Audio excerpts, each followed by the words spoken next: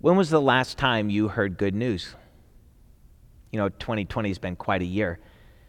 The pandemic has brought suffering all over the world that people have experienced loss. They've struggled economically. There has been some good news. A vaccine has come along, and it looks like a second is on its way. I'm hoping that today is a good news day, that we hear good news as we spend time together. In order to get at it, let's go ahead and take a look at our passage. We're going to be in Luke chapter 2, verses 8 through 20. Let's receive the word of God. And in the same region, there were shepherds out in the field keeping watch over their flock by night. And an angel of the Lord appeared to them, and the glory of the Lord shone around them, and they were filled with great fear. And the angel said to them, "Fear not, for behold, I bring you good news of great joy that will be for all the people. For unto you is born this day in the city of David a Savior, who is Christ the Lord. And this will be a sign for you. You will find a baby wrapped in swaddling cloths and lying in a manger."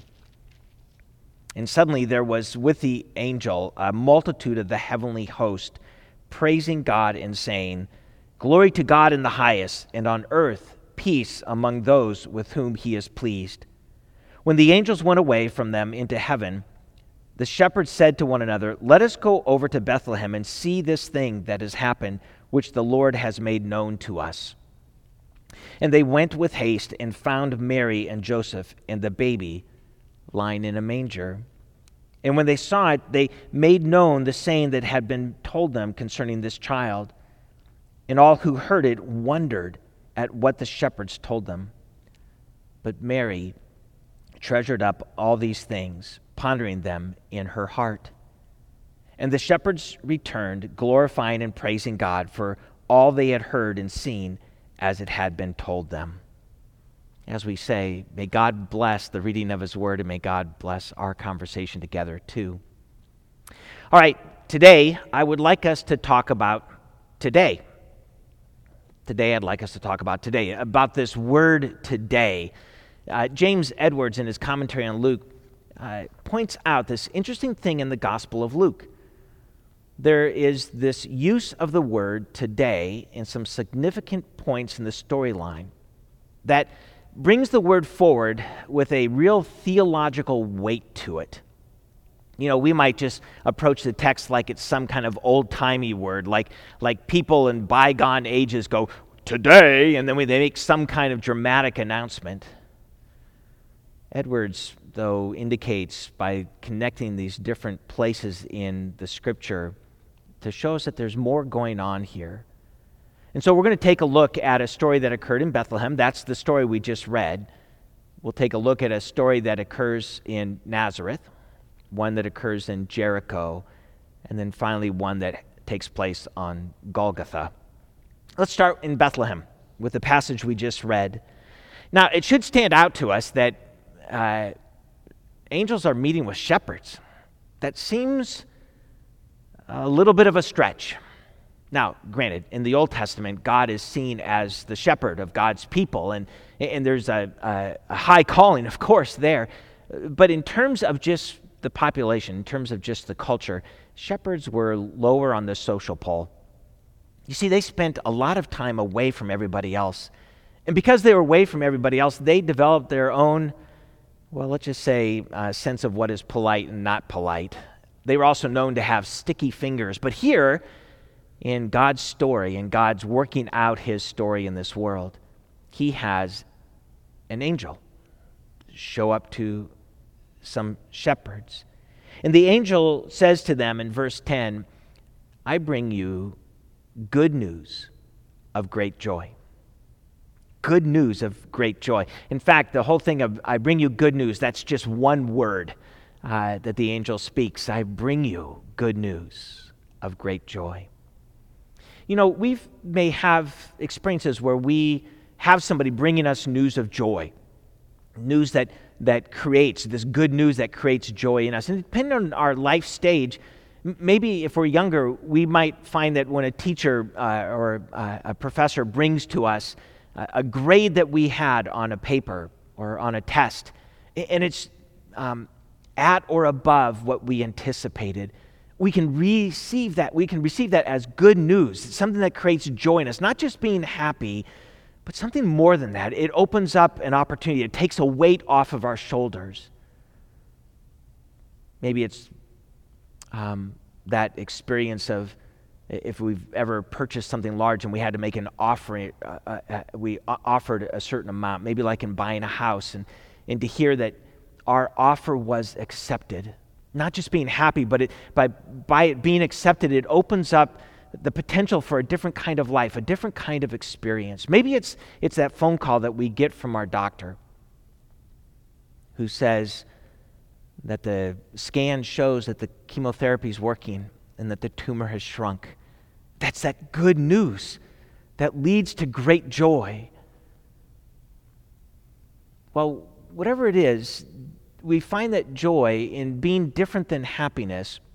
In fact, I've read that others have commented on this, that joy is more of a quality than it is an emotion. And the way I picture it in my mind, that we know that a plant, if a plant gets the right kind of sunshine and the right amount of moisture, that there's a vibrancy to the plant. It's got the quality of that vibrancy. And so when conditions are right, there can be this joy that just fills us, that sets us apart differently. If it's a plant that you can tell the color's right and the leaves are the right texture and that it's healthy and it can even sustain times of suffering and drought and harshness. And this quality of joy coming to us. Now we learn in Scripture that God provides joy, that one of the fruits of the Spirit is joy, and yet joy is something that we also can exhibit outwardly, that we can rejoice in things. So we take a look then at what the angels were stating as the cause for this joy, the substance of the great news. And so the angel says, today, unto us in the city of David.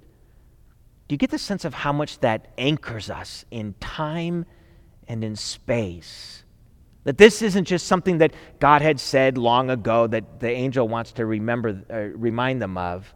This isn't just something that's going to take place in the future that holds potential. The angel acknowledges it's today. Today in the city of David. And the angel says, a Savior is born to you. In this season of Advent, we've been celebrating hope and faith and peace, and today joy.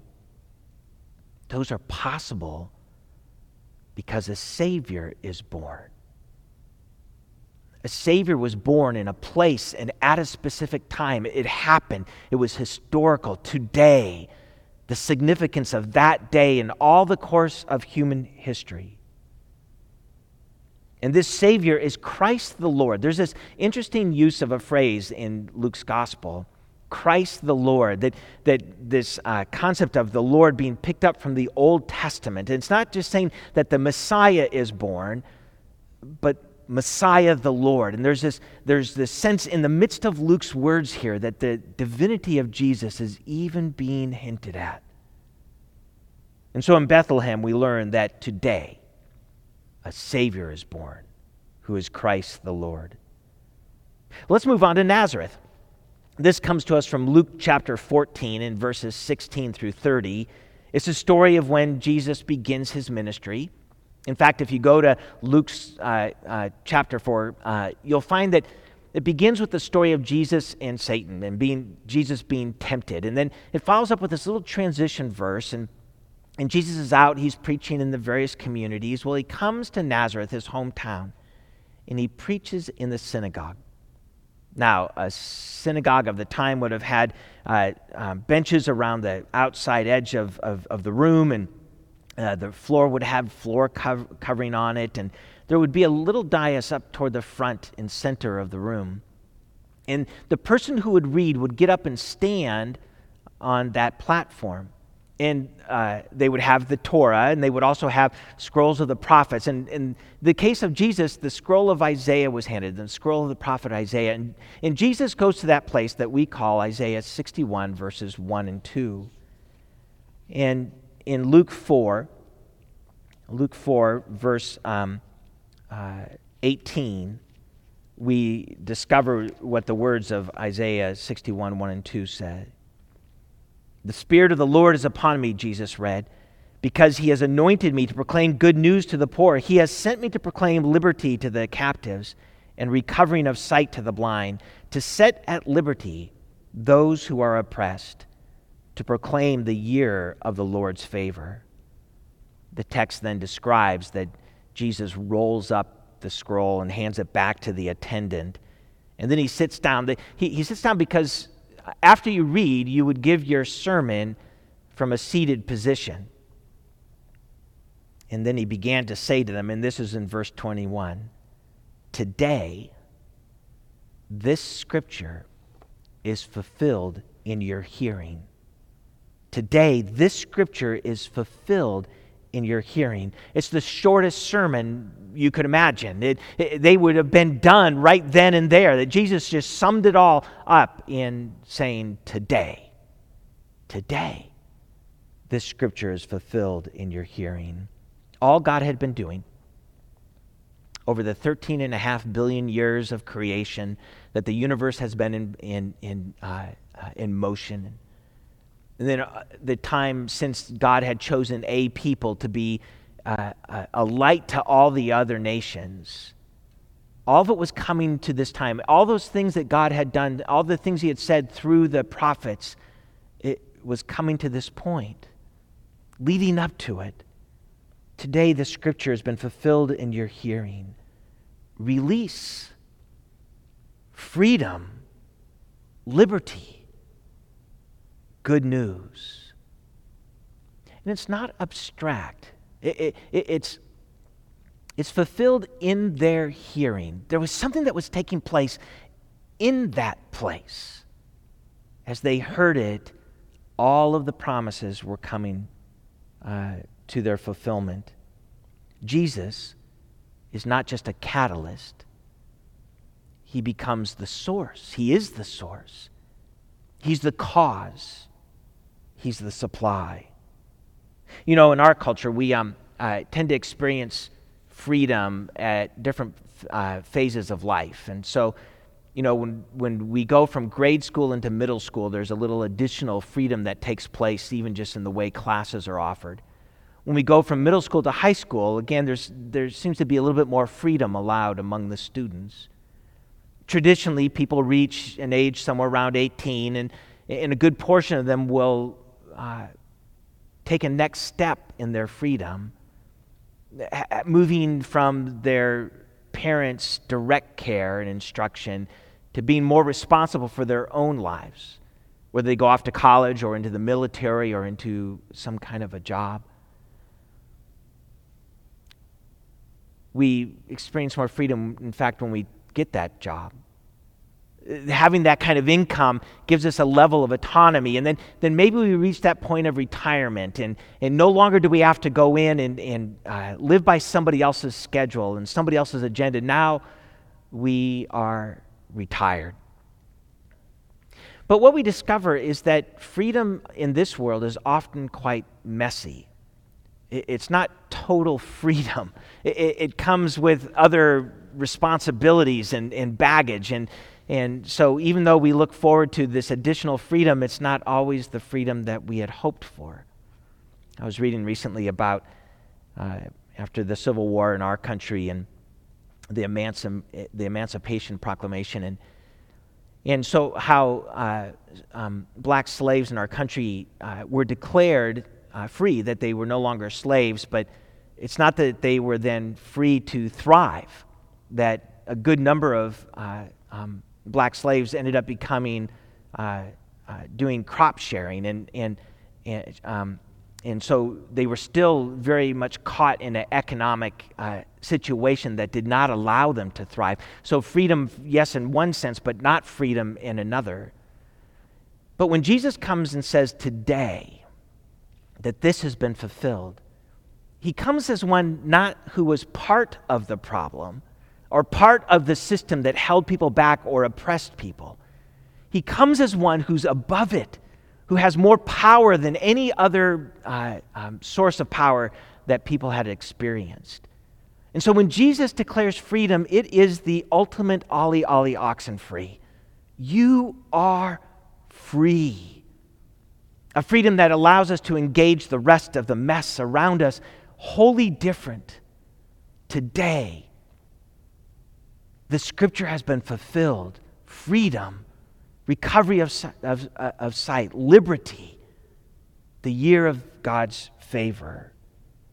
Today, this scripture has been fulfilled in your hearing. Let's journey on to Jericho. This comes to us from Luke chapter 19, the first 10 verses. There we find the story of Jesus and Zacchaeus. Jesus coming to Jericho, and Zacchaeus, who is described as a tax collector, a wealthy tax collector who was of diminutive size, and so he couldn't see, so he climbs a sycamore tree, and he sees Jesus coming. Well, Jesus sees him, and Jesus stops and points and says, Zacchaeus, come on down. I'm gonna eat with you. I'm coming to your house. Well, the people grumbled. He's going to meet with a tax collector. And if you've been in Bible studies before, you've probably heard some of this, that tax collectors, they would have been grouped in with thieves and murderers. The rest of society did not have a positive view of tax collectors. Though they were, in the case of Zacchaeus, he was ethnically Jewish, but not religiously. That in order to be a tax collector, Rome would designate people that were connected to a community, but the things you would have to do to be a good tax collector would put you at odds with all of your fellow people. In fact, there were two main groups of teaching that were going on at the time, and those two groups tended not to agree with each other on most things. But when it came to how you could treat tax collectors, they were on the same page. They said you could lie to a tax collector with total impunity. Don't worry about it. Go ahead and lie to tax collectors. They even said that if a tax collector touched your house, it was considered unclean. But Jesus connects with Zacchaeus. And because of the connection, Zacchaeus comes out of that and he repents of how he treated people and makes a promise to restore things and to make things right with folks. There's a major shift that takes place. And so then Jesus, in Luke 19, he says, this is in Luke 19, verse 9, and Jesus said to him, "Today salvation has come to this house, since he also is a son of Abraham." It's interesting. Abraham, of course, being the father of the Jewish people, and Paul would later help us to understand that there are sons of Abraham who are sons of Abraham by blood, but then there are sons or daughters as well that not by blood, but by faith. And here, because it's not because of the works that Zacchaeus was doing, nor because of his blood, but because of the faith that Zacchaeus had put in Jesus. Today, salvation has come to your house. In fact, there's this passage in Galatians 3:7. It says, "Know then that it is those of faith who are sons of Abraham." Jesus says in verse 10, "For the Son of Man has come to seek and to save the lost." Zacchaeus, salvation isn't just for you in the future. Salvation isn't just potential if you live up to a certain code. Zacchaeus, today, salvation has come to your house. Well, our last place we'll stop is Golgotha. Golgotha is the Aramaic word for skull. This is the place just outside the city walls of Jerusalem where people were crucified, where there would be a lot of skulls. Golgotha. And it's a story of when Jesus was crucified. In fact, in Luke 23, we find the description in verse 32. It says, two others who were criminals were led away to be put to death with Jesus. And down in 39, we pick up the story. One of the criminals who were hanged railed at Jesus, saying, "Are you not the Christ? Save yourself and us." But the other rebuked him, saying, "Do you not fear God, since you are under the same sentence of condemnation?" In other words, we're facing God. We're going to die. And we're facing God. This is a critical moment. What are you doing? What are you saying? He says, "And we indeed justly, for we are receiving the due reward of our deeds. But this man, Jesus, has done nothing wrong." And he said to Jesus, "Remember me when you come into your kingdom." What we find in this second criminal is that he acknowledges three things. He acknowledges his guilt. He acknowledges, as Edwards points out, he acknowledges Jesus' innocence, and he acknowledges Jesus' power. And Jesus says to him, he says to Jesus, "Remember me." The phrase that Luke uses here, "remember me," we find it in the Septuagint, the Greek version of the Old Testament. And it's used 10 times. And each time that it's used only toward God. Remember me. Remember me. The criminal turns to Jesus, and taking words that had only been used toward God in the writing as we understand it, that he says to Jesus, "Remember me when you come into your kingdom." Into your kingdom. There's some discussion as to which manuscripts we should pay attention to here, because there's two different ways that it's written. Some of the better manuscripts have it as "when you come in your kingdom." And so the idea being that the criminal would say, "Jesus, when you come and return one day in your kingdom in all of your power, remember me."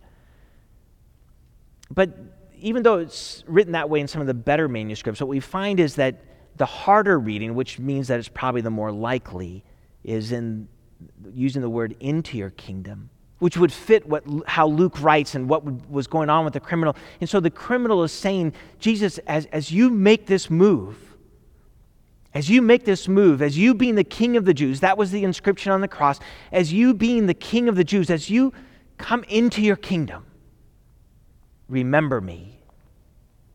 And Jesus responds to him by saying, "Truly, I say to you, today, you will be with me in paradise."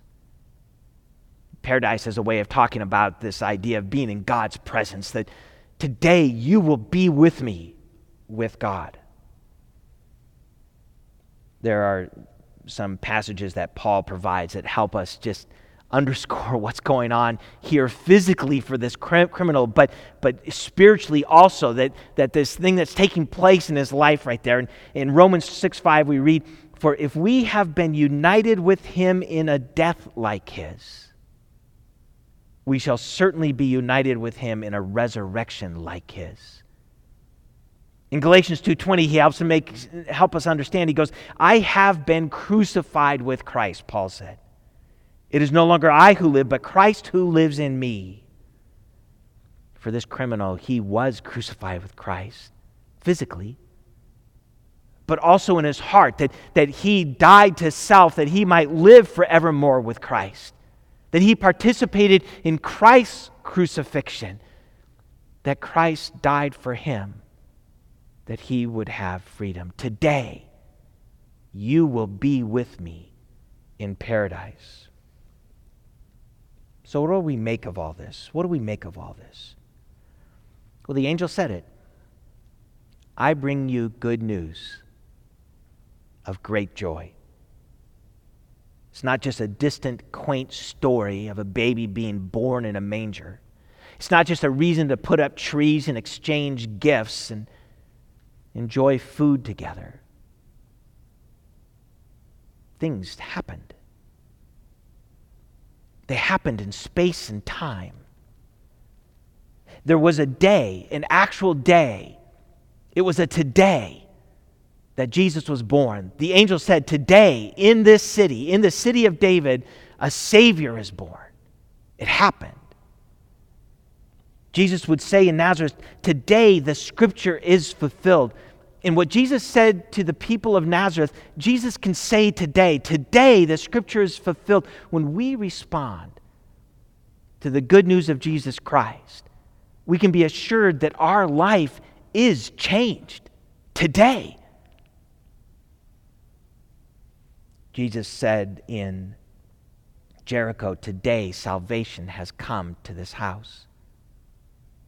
When we say yes to Jesus Christ today, salvation comes today. Jesus said to the criminal, he said, today you will be with me in paradise. And we know that one day that day will come for us, that one day our life on this world will come to an end, and on that day we will be with Christ. Between now and that day, Jesus actually flips it. He says, I will be with you. Between now and that day. Between now and today. So today, Jesus is with us. It's this already and not yet. We've talked about it before. Is there a past? Is there this history in God that He's done these things? Absolutely. Did God work in the past? Absolutely. Will God work in the future? Absolutely. Is salvation to come? You bet it is. But it's also today. And it matters today. And there's theological weight to today. Salvation comes. Scripture's fulfilled today. When was the last time you heard good news? I hope it's today. I hope that each one of us can hear the good news of Jesus' love and His truth and His power. And that Christmas is not just a little story, but it changes every single one of our days. I bring you good news of great joy. Jesus Christ is born. Amen.